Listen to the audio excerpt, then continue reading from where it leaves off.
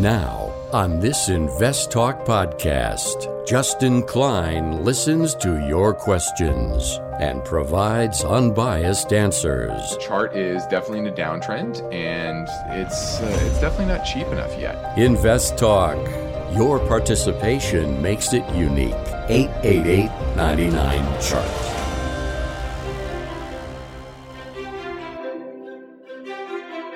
At a time when investors are confronted with market volatility and a variety of challenges fueled by the uncertainty of inflation, unsettled geopolitical tensions, and economic pressures, Justin Klein and Steve Peasley stand ready to take your finance and investment questions and share their unbiased answers. This is Invest Talk, independent thinking, shared success. Invest Talk is made possible by KPP Financial, a registered investment advisor firm serving clients throughout the United States. The clarity for your path forward starts now. Here is KPP Chief Executive Officer, Financial Advisor, Justin Klein. Good afternoon, fellow investors, and welcome back to Invest Talk. This is our Tuesday, August 2nd, 2022 edition. Now, as investors in our interest to pay close attention to the U.S. economy and the labor force, it's very important to pay attention to the unemployment rate as an important piece of the puzzle. So let's first start off with the definition of employment rate is the percentage of unemployed workers in the labor force. Remember, that's the labor force, not total population, the people that are either working or actively looking for work. That is the labor force.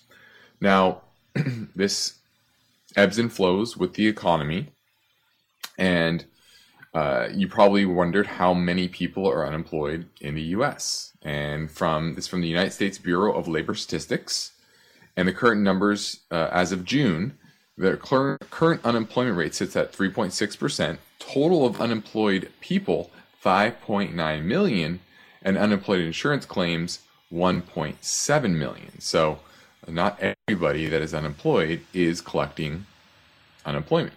They may be unemployed for a long period of time, and that might have run out. Now, to broaden the perspective, let's look at unemployment figures for the past 90 years. And the highest rate of U.S. unemployment was 24.9% in 1933 during the Great Depression, obviously, and unemployment remained above 14% from 1931 to 1940. That entire decade that's what they called the Great Depression, just very, very worse than the 2008 financial crisis, which peaked out right around, let's see. Oh, that's interesting.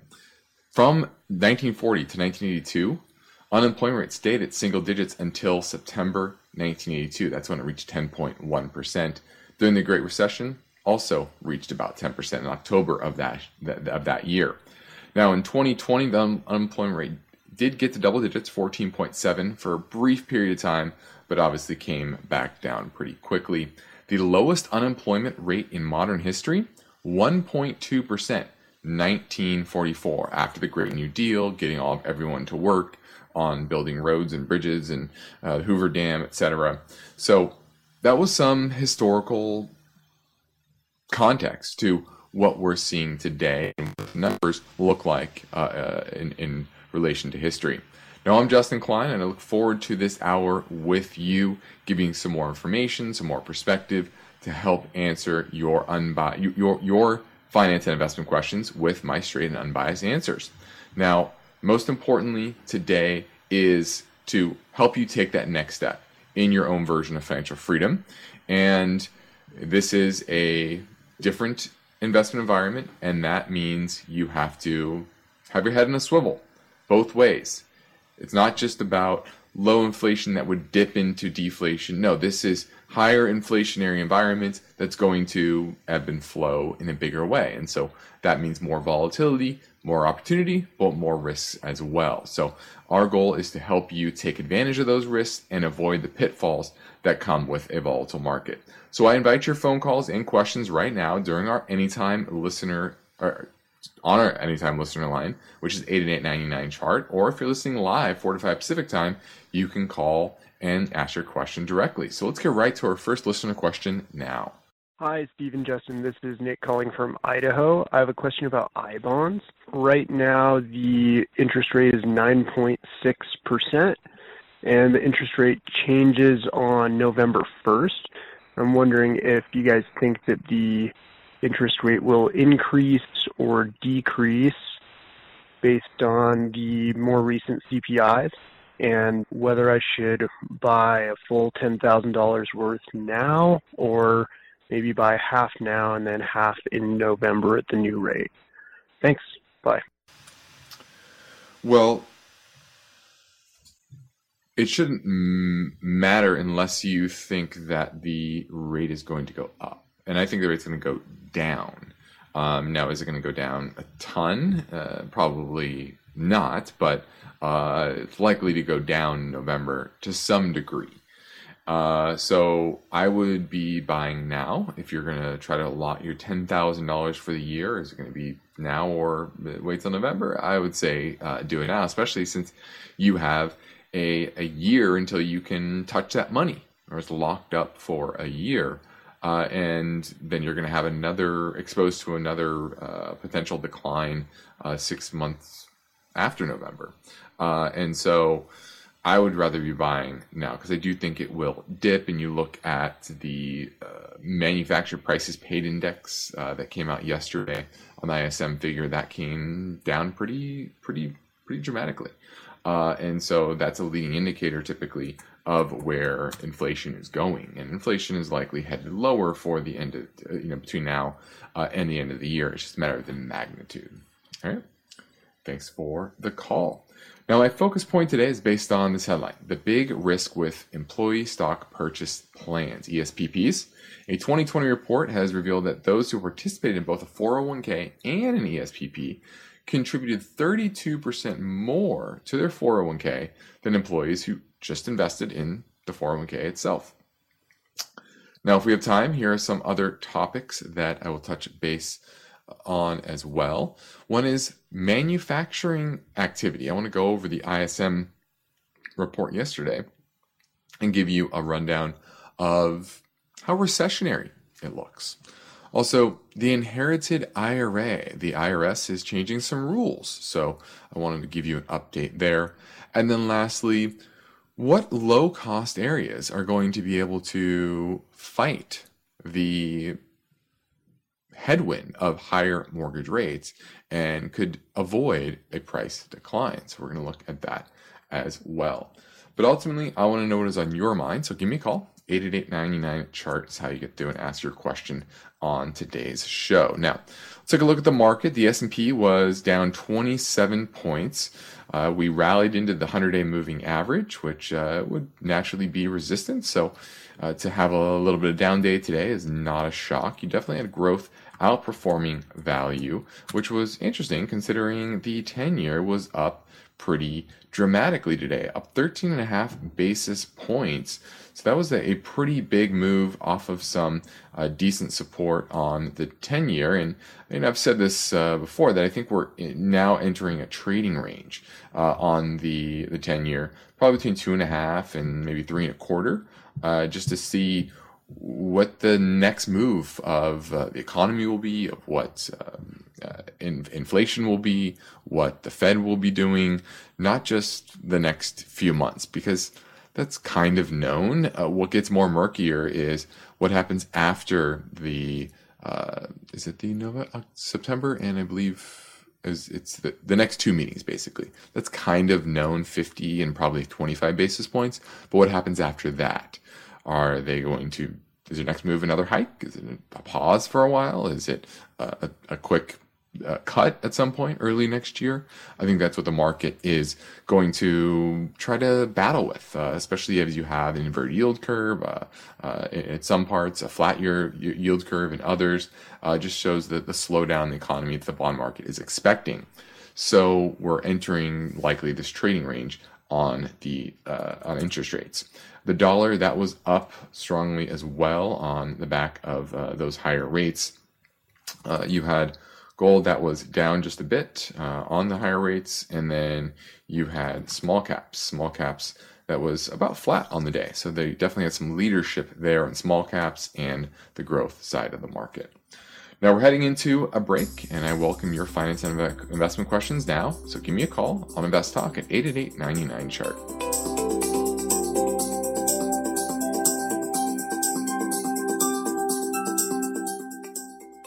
Why do listener questions make Invest Talk better? Which of these would you recommend? Because each caller presents fresh questions in their voice. I was curious if you still think aluminum has a ways to go from here. When do I know the right time to take profits? Should I be looking for an exit? Should I be holding here? And listeners instinctively realize that Invest Talk uniquely offers a welcome dose of investing satisfaction. I think you have a terrific show, and I've learned a whole lot. Hey guys, love your show. I've been listening for several years now, and I've learned a lot. Justin Klein and Steve Peasley understand what investors need and want. I would look at it from a tax perspective. If there's no tax implications, move on, find better ways to use that money. I'm going with the odds. I think a half position now would at least get you in it and get you watching it so you won't lose track of it. Don't forget to call Invest Talk, 888-99-CHART. Each day, Invest Talk listeners submit their finance and investment questions via phone or email. Would you like your question to be put near the top of the list? Just take a minute or two to leave a review and rating for Invest Talk at iTunes. And be sure to include a brief question with your iTunes review comments.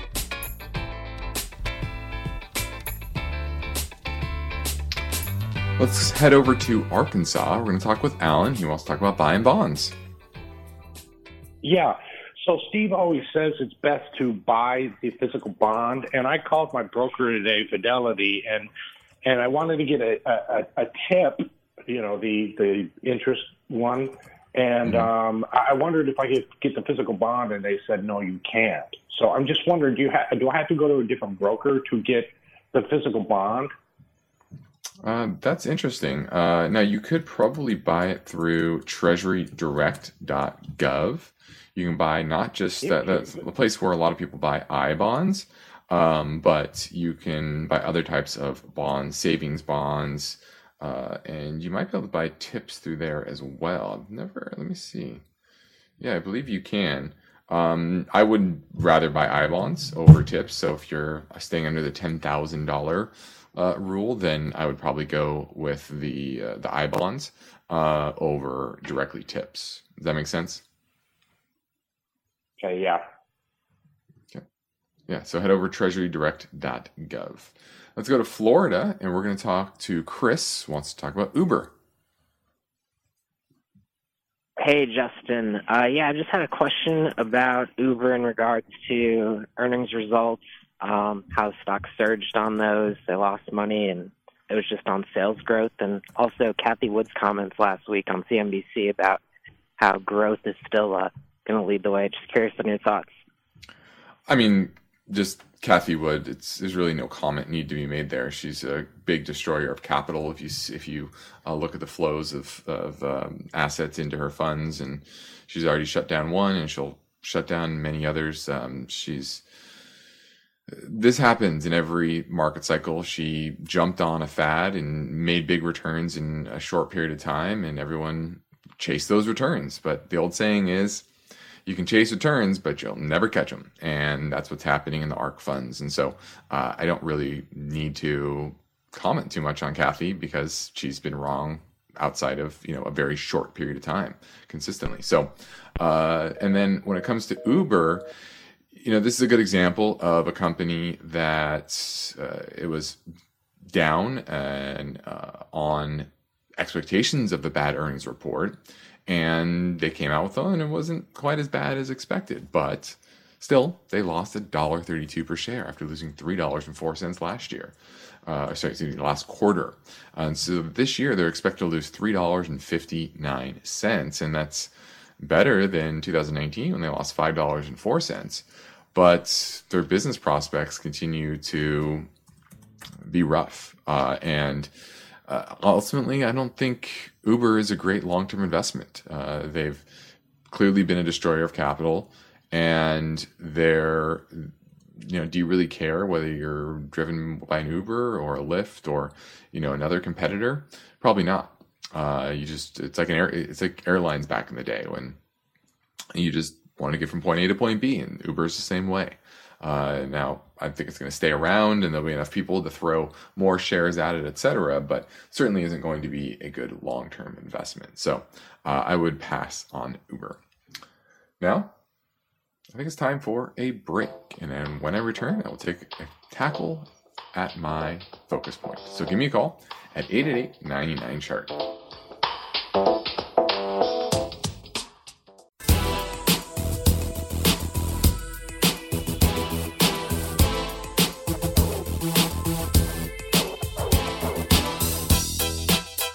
One of the most rewarding things I do each weekday is host the Invest Talk podcast. I truly enjoy helping investors, and I know that every question counts and every answer I provide will be unbiased.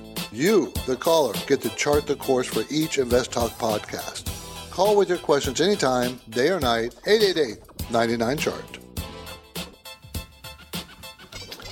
Now, my focus point today is based on this headline: the big risk with employee stock purchase plans. Now, these are pretty popular. Nearly 3/4 of public companies offer an ESPP, an employee stock purchase plan, as of 2018. And typically how this works is that participants are given some sort of a discount to the share price.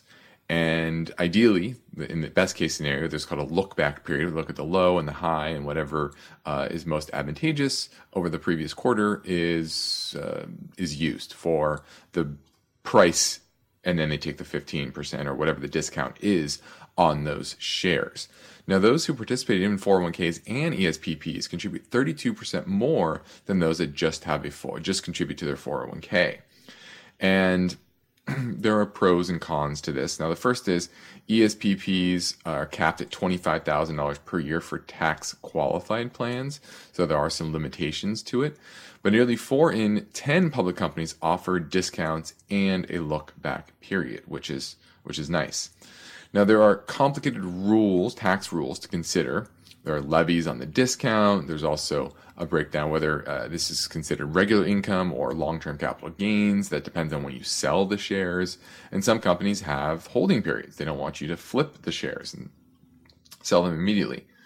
So you want to know whether the ESPP is tax qualified, and the length of offering period, the purchase dates, how to make changes, what happens if you pull out of the plan, etc. All these are factors you have to consider if you are eligible for an ESPP. Now, another thing to consider is there's no guarantee that you will make a profit. Just because you're getting a 15% discount does not mean that the stock's always going to go up. They don't. From 1980 to 2020, 45% of companies from the Russell 3000 index suffered a 70% price decline from the peak and never recovered. 45%, nearly half of the stocks over that period. So once again, this is not something that is a guaranteed win. It is a calculated bet. 15% is nice. It gives you a better chance. But if you're getting 15% of a company, 15% discount on a company that is drastically overvalued or has a questionable business model that doesn't have long-term sustainable profit and cash flows, you may be getting a discount on something that is drastically overvalued. And over time, that is detrimental to your financial health. And then on top of that, you're working at that company as well, and there could be a risk of layoff longer term. So you certainly have to understand, most particularly, the risk of the company that you are buying into. And how cyclical is the business? How much debt do they have? All of these factors are important to understand the overall risk you're taking. And then you don't want to have a large percentage of your net worth in one particular company. Just look at what happened with Enron. People just kept piling money into the ESPP with Enron and had 60, 70, 80, 90% of their retirement assets in Enron stock, and then we all know what happened. So you want to weigh your risk tolerance and your goals before you enter, and you want to make sure you're meeting your other financial goals first, maxing out your traditional 401k, which is much more well diversified, investing in your own brokerage account, other IRAs, Roth IRAs, paying off debts, hitting other savings goals as well. So as with anything, there are always pros and cons. And if that's something that the number one thing you should leave this show with each and every day is that every financial decision should come with weighing the upside and the downside, the risks and the reward. And everything has that. And if you're unaware of the risks, then you're probably going into something somewhat blind. And when you are blinded to the risks, you are often blindsided at some point with something you didn't expect because you didn't have your eye on it. So ESPPs are example of that. Now let's squeeze in another caller question before the break. This one came in earlier from Wisconsin. Hi, this is Jackie from Wisconsin, and I'm calling about I as in igloo, YH. I just wanted to hear your opinion on this ETF and if it was a good buy point right now. I'll listen to your answer on the podcast. Thanks. Bye. All right. This is the iShares U.S. Healthcare ETF, one of the largest healthcare ETFs in the world with about $3 billion in assets. And historically, healthcare stocks are pretty consistent companies. The issue, though, is they tend to not do that well in an inflationary environment. And the top holding is United Health, and that's currently a bit overvalued. There's risk of changes with universal healthcare or single-payer healthcare type of changes long term. Your second biggest holding, 9% of the portfolio, Johnson & Johnson. That's pretty well diversified. They also have a COVID vaccine that has some issues with it. Same with Pfizer, which is 5.5% of it, and the mRNA platform is looking less secure over time. So you certainly have risks there, and it's not particularly undervalued. So I'm not a big fan of it. I don't love the exposure to biotechs and the healthcare space in general right now. You have to be very selective, and I don't like this broad exposure. Now we're heading into a break, so I'm taking your questions live at 888-99-CHART. If you're a woman over 40 dealing with hot flashes, insomnia, brain fog, moodiness, or weight gain, you don't have to accept it as just another part of aging. The experts at MIDI Health know all these symptoms can be connected to the hormonal changes of menopause. And MIDI can help with safe, effective, FDA-approved solutions covered by insurance. 91% of MIDI patients get relief from symptoms within just 2 months. Book your virtual visit today at joinmidi.com. At Parker, our purpose is simple. We want to make the world a better place by working more efficiently, by using more sustainable practices, by developing better technologies. We keep moving forward. With each new idea, innovation, and partnership, we're one step closer to fulfilling our purpose every single day. To find out more, visit parker.com/purpose. Parker, engineering your success.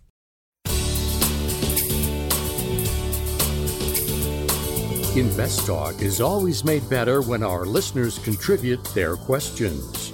So tell your friends and family members they can interact in real time with Steve Peasley and Justin Klein during the InvestTalk live stream program between 4 and 5 p.m. Pacific Time. Or they can leave their questions anytime, 24/7 in the InvestTalk voice bank. 888-99-CHART.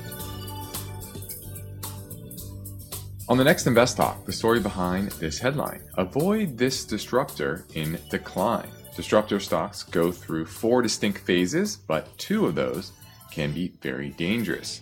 That story tomorrow. But let's dig into the trends within the ISM report yesterday, and it was pretty illuminating when you look a little deeper. Now, on the surface, the ISM Manufacturing Index came in at 52.8% in the month of July. That's slightly down from the 53 in June. Remember, anything above 50 is growth. So while growth is slowing, there is still growth in the manufacturing sector. Now, the sub-indices within the report showed more of a mixed bag. You had the prices paid index that came down from 78.5 to 60, which brings it to the lowest level in nearly 2 years, and I think the biggest decline since the financial crisis. And so that was a positive overall if you're thinking that you want to see inflation to come down and the Fed to maybe pull off the brake pedal when it comes to raising interest rates. And then in employment index, that was a little bit below 50, so you saw a little bit of contraction there. New orders came in at 48. That was also in contraction. The employment index was interesting. It was 49.9, so slight contraction, but that was up from 47.3 in the previous month. And you had construction spending. That was a separate report. That was down 1.1%. And overall, what you're seeing is that while everyone's talking about recession, you're still seeing growth in the manufacturing side. And I think a lot of that has to do with pent-up demand, not necessarily for cheap goods, but more high-quality goods, because that's what we produce here in the U.S. We don't produce a lot of the stuff that is oversupplied in the market. Most of that stuff right now is made in China. And if you look at the ISM report over history, below 48.7, that is an indication that we're in a recession, and we're not quite there yet. So yes, we're in a technical recession. That's true. But, are we seeing recessionary type conditions in the business community? Not quite yet. More of stalling out, kind of very, very slow growth. And consumer demand continues to fall, but the demand for things like cars, which we make a lot of those here in the U.S., continues to be relatively robust. So overall, pretty decent report out of the manufacturing index yesterday. Still modest growth with fast decelerating inflationary pressures. A lot of that had to do with commodities prices coming down, and that obviously feeds into those prices of manufacturing goods. Now, it's not every day that we get calls from Arkansas, and we had a live call at the top of the podcast, and now we have a recorded question from a different listener, and it came in earlier, also from Arkansas, on 888-99 chart. Hi, this is Paul calling from Arkansas. I'm looking to add some income funds to my portfolio. One I'm looking at is a PIMCO fund, PMF, P as in Paul, M as in Mary, F as in Frank. It looks like a federal income tax exempt fund. I'm curious as what the risks might be besides, obviously interest rates going up could put the fund down, as well as any of the holdings, municipal going bankrupt, I guess. But I was wondering if there's anything else I should consider before deciding to add this to my portfolio. I appreciate it. Thank you very much. Bye-bye. All right, this is the PIMCO Municipal Income Fund. PMF is the symbol. Morningstar is giving it 3 out of 5 stars, so about an average fund. And it is relatively short-term in duration. 55% of the holdings are between 4 and 6 years. Oh, no, sorry, that's coupon range. Let me go to maturity schedule. Excuse me. Never mind. Let me take that all the way back. 44% of the holdings here are between 20 and 30 years in duration. 11%, 15 to 20, 13%, 10 to 15. So you're talking about, 30, 60, that's 70% of the portfolio here. Actually, even go 15% is over 30 years. So only, I would say 85 to 90% of this portfolio is very, very long term. And that's why you get a lot of duration risk. And that's why you've seen this fund drop from 15 to a low of about $10. So down 33% over the span of the last 6 months. Now it has had a little bit of a rebound to $11.75, but you're taking a lot of duration risk, and that's my worry here.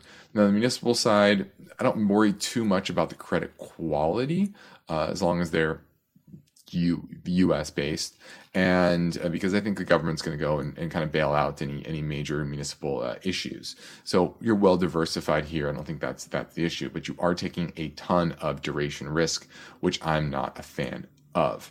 It does have a lot of leverage as well, 47% leverage. So you're getting a leverage on top of that. So you're getting nice distribution, but you're getting the leverage, and that's why you have long duration, you have a lot of leverage. Hey, that's a ton of risk on that side. And that's why I probably wouldn't recommend this, because of that leverage and that long duration. I would keep it something unlevered and relatively shorter term. And, you live in Arkansas, so you probably want to get something that helps you avoid the Arkansas tax rate, state tax rate. Typically, these federally tax-free funds are better for those that live in tax-free states. You live in Texas and Florida, etc. You don't care about state tax exemption because you don't have any state tax. So you just are focused on federally tax-free. And then on top of that, make sure these really only make sense for people in the very top tax bracket, because the yields are so relatively low. So that's how you want to look at municipals. And this fund, not a fan overall, kind of average and long duration, which I'm not a fan of. Now let's play two in a row. The next question from Illinois. Hi, Steve or Justin. This is Ray from Illinois. Very much appreciate the podcast and everything you teach your listeners. I have a question about fractional shares. A lot of the online brokers are advertising fractional shares. And I was wondering, from your standpoint, is there a downside in buying fractional shares versus whole shares? Just thinking in terms of investing in round dollar amounts as opposed to specific number of shares when buying and selling stocks. If you could let me know, I would appreciate it. Thank you. Not really. We used to buy round lots for our clients, but it doesn't make sense anymore. Now that the rate is so low, the commission rate's so low, that used to be the biggest drawback, right? You don't want to buy 2 shares of something or 2.5 shares when you're paying a $7 commission. Well, now you don't have to pay that. So it's not really a worry. So fractional shares, non-fractional shares, I think it's more of a gimmick than anything else. It's nice for younger people, or people that don't have a lot of money, to be able to go buy companies that have a high stock price. Google was one of those until the recent share split. Amazon, same thing. So there are companies that do get up there in nominal price, and a lot of people can't afford just one share. So fractional is nice if you can do it. And a lot of platforms are allowing that now. Robinhood and that is spread to Fidelity, Schwab, TD, etc. So nothing wrong with fractional shares. It's always about the overall percentage of your portfolio. And now that there's no commissions, not a big deal. Now let's pivot over to the inherited IRA rules. And this is a recent change because of the 2019 Secure Act, and it introduced a new 10-year payout rule for inherited accounts. Now the previous rule before this said that those who had got an inherited IRA, Roth IRA, 401k, they could spread out the withdrawals over their lifetime. So it was a low amount RMD that they had to take out, added to their adjusted gross income, and it typically wasn't a big tax burden because of that. But this new 10-year rule was designed to get more cash into government coffers faster. And most tax professionals looked at this rule and they thought, well, they just need to take the money out by the end of the 10th year. And that was until in May of last year, there was a revision by the IRS where they stated that they had new guidance that would require heirs to take annual withdrawals in cases where the original owner died on or after his required beginning date for taking distribution, so his RMD date. So if the owner died after their RMD date, then that means you can't just wait until the end of the 10 years and then take it all out. You have to kind of act like that person was still alive. You have to take out money each year over those 10 years. And this also applies to 401ks as well. Now, payouts from traditional inherited IRAs are taxed like income. And that means people are taxed at a higher rate on that because they're usually when they're working, as opposed to they could wait their entire life, and a lot of that distribution would come in their latter years when they are retired. Now, taxpayers can deal with this new guidance in a few ways. They can calculate the necessary amounts out each year. I did that for a client the other day. And taxpayers who fail to take that RMD will be hit with a penalty of half the total amount they should be taken out.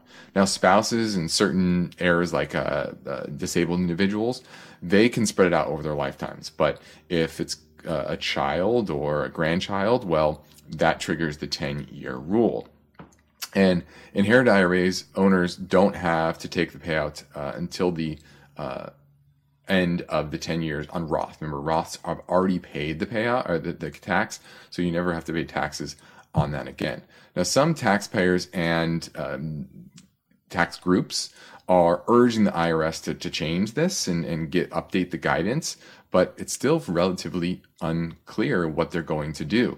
They could make taxpayers make up missed distributions, or they could go back to the previous guidance as they did before. So we're still waiting on what happens, and they'll probably come up with updated guidance by the end of the year. And you might want to be patient on that until you hear about that, if you have an inherited IRA. Now let's go to Ken in San Diego. Wants to talk about VEIRX. You own it or looking to buy it? I own the stock. I've had it several years. Matter of fact, we talked about this on the podcast once before. Anyway, I've been using it to feed my RMD system, and I was wondering if I could get your thoughts on that now. Okay.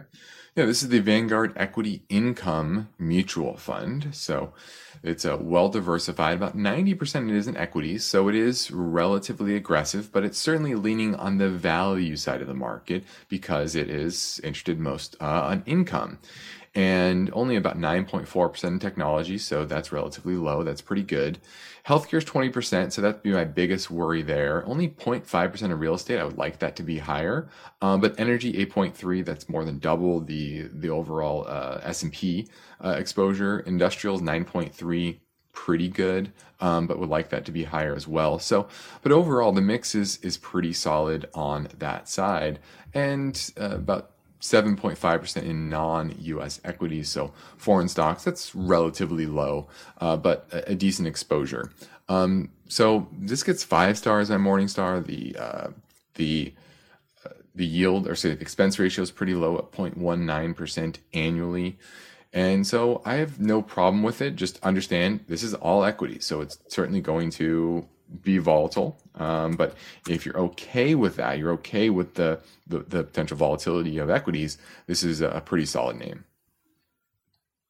Yes, I understand about the volatility. But anyway, I think I'll stay with it. Thanks a lot for the information. I enjoy your program very much. Appreciate it, Ken. Good luck with all that. Now we're we're in the middle of the hottest summer days, and this is the time of year when market volatility generally heats up.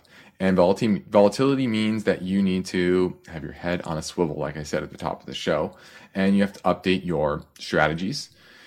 And I think it's worth taking a minute to make you aware of some of the benefits of working with myself or Steve Peasley at our company KAPP Financial, which is in Irvine, California, just south of LA. Now, we practice parallel investing, which means we invest right alongside our clients. So that's when we say independent thinking and shared success. That's how we do it in practice. We practice parallel investing. So if you need help understanding whether your portfolio is aligned with the current market environment and whether your strategy makes sense given the economic and geopolitical backdrop, I encourage you to reach out to myself or Steve at our company, KAPP, through investtalk.com. Or give us a call at 800-557-5461 to schedule a free portfolio review assessment via telephone or GoToMeeting. We speak for a short period of time just to give an overview of where you're at, what your goals are, see if your portfolio is aligned. And we'd love to help you in any way. And the sooner you contact us, the sooner we can help get your portfolio optimized. Now let's grab a quick voice bank question from 888-99-CHART. Hi, Justin or Steve. Wanted to get your opinion on ticker symbol J, Jacobs Engineering. They had earnings yesterday, I believe, and their stock dropped a little bit. I'm still up about 20%. I've owned them for a couple of years now. Just wanted to get your thoughts on the company. If you think I should buy more, hold, or sell a little bit. Thank you. Bye. All right, Jacobs Engineering is a global provider of engineering, design, procurement, construction, and maintenance services.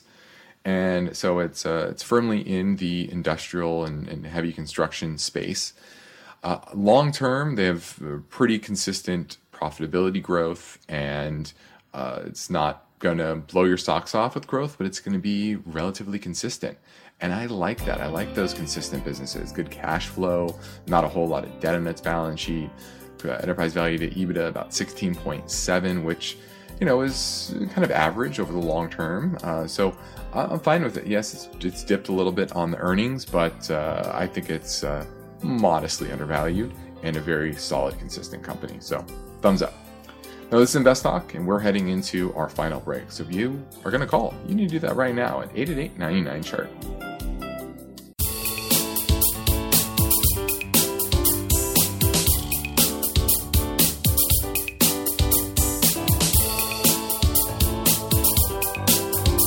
Now Justin's here, ready with answers, and he's waiting for your calls. 888-99-CHART. Hi, Stephen Justin. This is Jesse from New Hampshire. I had a question on Schwab, the bank, ticker symbol SCHW. I just wanted to know your guys' thoughts where they're not mentioned as much as some of the other bigger banks out there. Thanks. Look forward to hearing, and take care. Bye. Well, that's a very good reason why it's not talked about as a bank, because it's not a bank. It's a broker. And I know this very well because our broker that we use for our clients is TD Ameritrade, and Schwab bought them. And they're in the midst of a merger over the next year plus.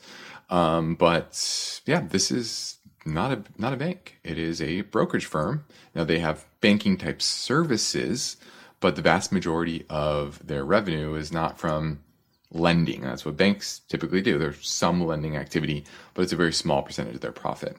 Now, the biggest risk with Schwab is going to be the rules around selling order flow. And the SEC is certainly looking into this and could constrict how much they make per trade and put some rules around this, because this is kind of this there's new rules to the road that really haven't been written, because this road just started to go down after Robinhood really paved the way with free commissions, zero commissions, and that was driven by selling order flow to big high-frequency trading institutions like Fortress. And Schwab and Fidelity and all the other firms kind of did the same thing to some degree and got their commissions down to zero as well. So how is that going to impact the industry and profitability is probably the biggest risk for Schwab. But we like the company, but it's not a bank; it's a broker. Let's head over. Let's go check on another voicemail question at 888-99-CHART. Yes, hi, Stephen Justin. My name is Seraphio. I'm calling from Ohio. I've been a listener for the past 6 months, and you guys have been instrumental in my quest to become financially literate. My question is about dollar cost averaging for a portfolio of individual stocks. I have already maxed out all my retirement accounts, consisting of mutual funds. In June, I opened a taxable account with $30K, and I've been adding $2K a month. I am somewhat okay with the fundamental analysis, so I now have 16 well-diversified, stable growth and value stocks that are not in any of my mutual funds. My plan is to hold 18 to 20 for long term. Almost all of my positions have appreciated, so when I put more, my average cost basis goes up. Would that be okay if I just keep on working in positions that have at least 25% safety margin based on discounted cash flow or target price? Not that I'm good at it, but are there simple technical indicators to guide me? Thank you very much, and I'll wait for your answer on the podcast. Well, there are simple technical indicators, and that would be the moving averages. And are they pointing up or are they pointed down? And typically that's a good indication of the overall trend. So that's number one. Number two is you're looking at 15, 16 different names, and that's decent diversification. But the statistics say you probably need somewhere in the 20 to 25 position range to be well diversified. And so that's what I would do is as you're adding more positions, $2,000 per month, then I would start to try to maybe take that 2,000 and put it in one position until you get up to around 25, and then you can kind of manage around that number, get it up to maybe 40 at the top end. So between 25 and 40 is probably a good sweet spot of the number of positions that you want to have in a particular portfolio. And so as you build that, you should broaden that out a little bit more just to create that diversity. So I hope that helped, and I hope to give all you a little guidance there, because a lot of people are exact opposite of you. They have not 15 or 16 names, they have 60, 70, 80, 100 names. We've seen clients come aboard with hundreds of names, and it takes a while to whittle that down, but make sure that you're not overexposed to any one position by only having 15 or 16%. Or sorry, 15 to 16 positions. Thanks for the call. Well, I think that sums it up for today. I appreciate you all tuning in to the show. And this has been another episode of Invest Talk. And I appreciate you all. And we're approaching 44 million downloads. And you can find yours for free anytime at iTunes, Spotify, Google Play. And be sure to rate and review. Independent thinking, shared success. This is Invest Talk. Good night. Invest Talk is a trademark of KPP Financial. Because of the nature of the interactive dialogue inherent in the format of this program, it's important for the listener to understand that not all comments made will apply to them. Specifically, nothing said shall be taken to be investment advice, or shall statements on this program be considered an offer to buy or sell security. Because such advice is rendered solely on an individual basis and at times will require that the investor review a prospectus before investing. Invest Talk is a copyrighted program of Klein, Pavlis, and Peasley Financial, a registered investment advisor firm which retains all rights. For more information regarding KPP's investment advisors, call 1-800-557-5461.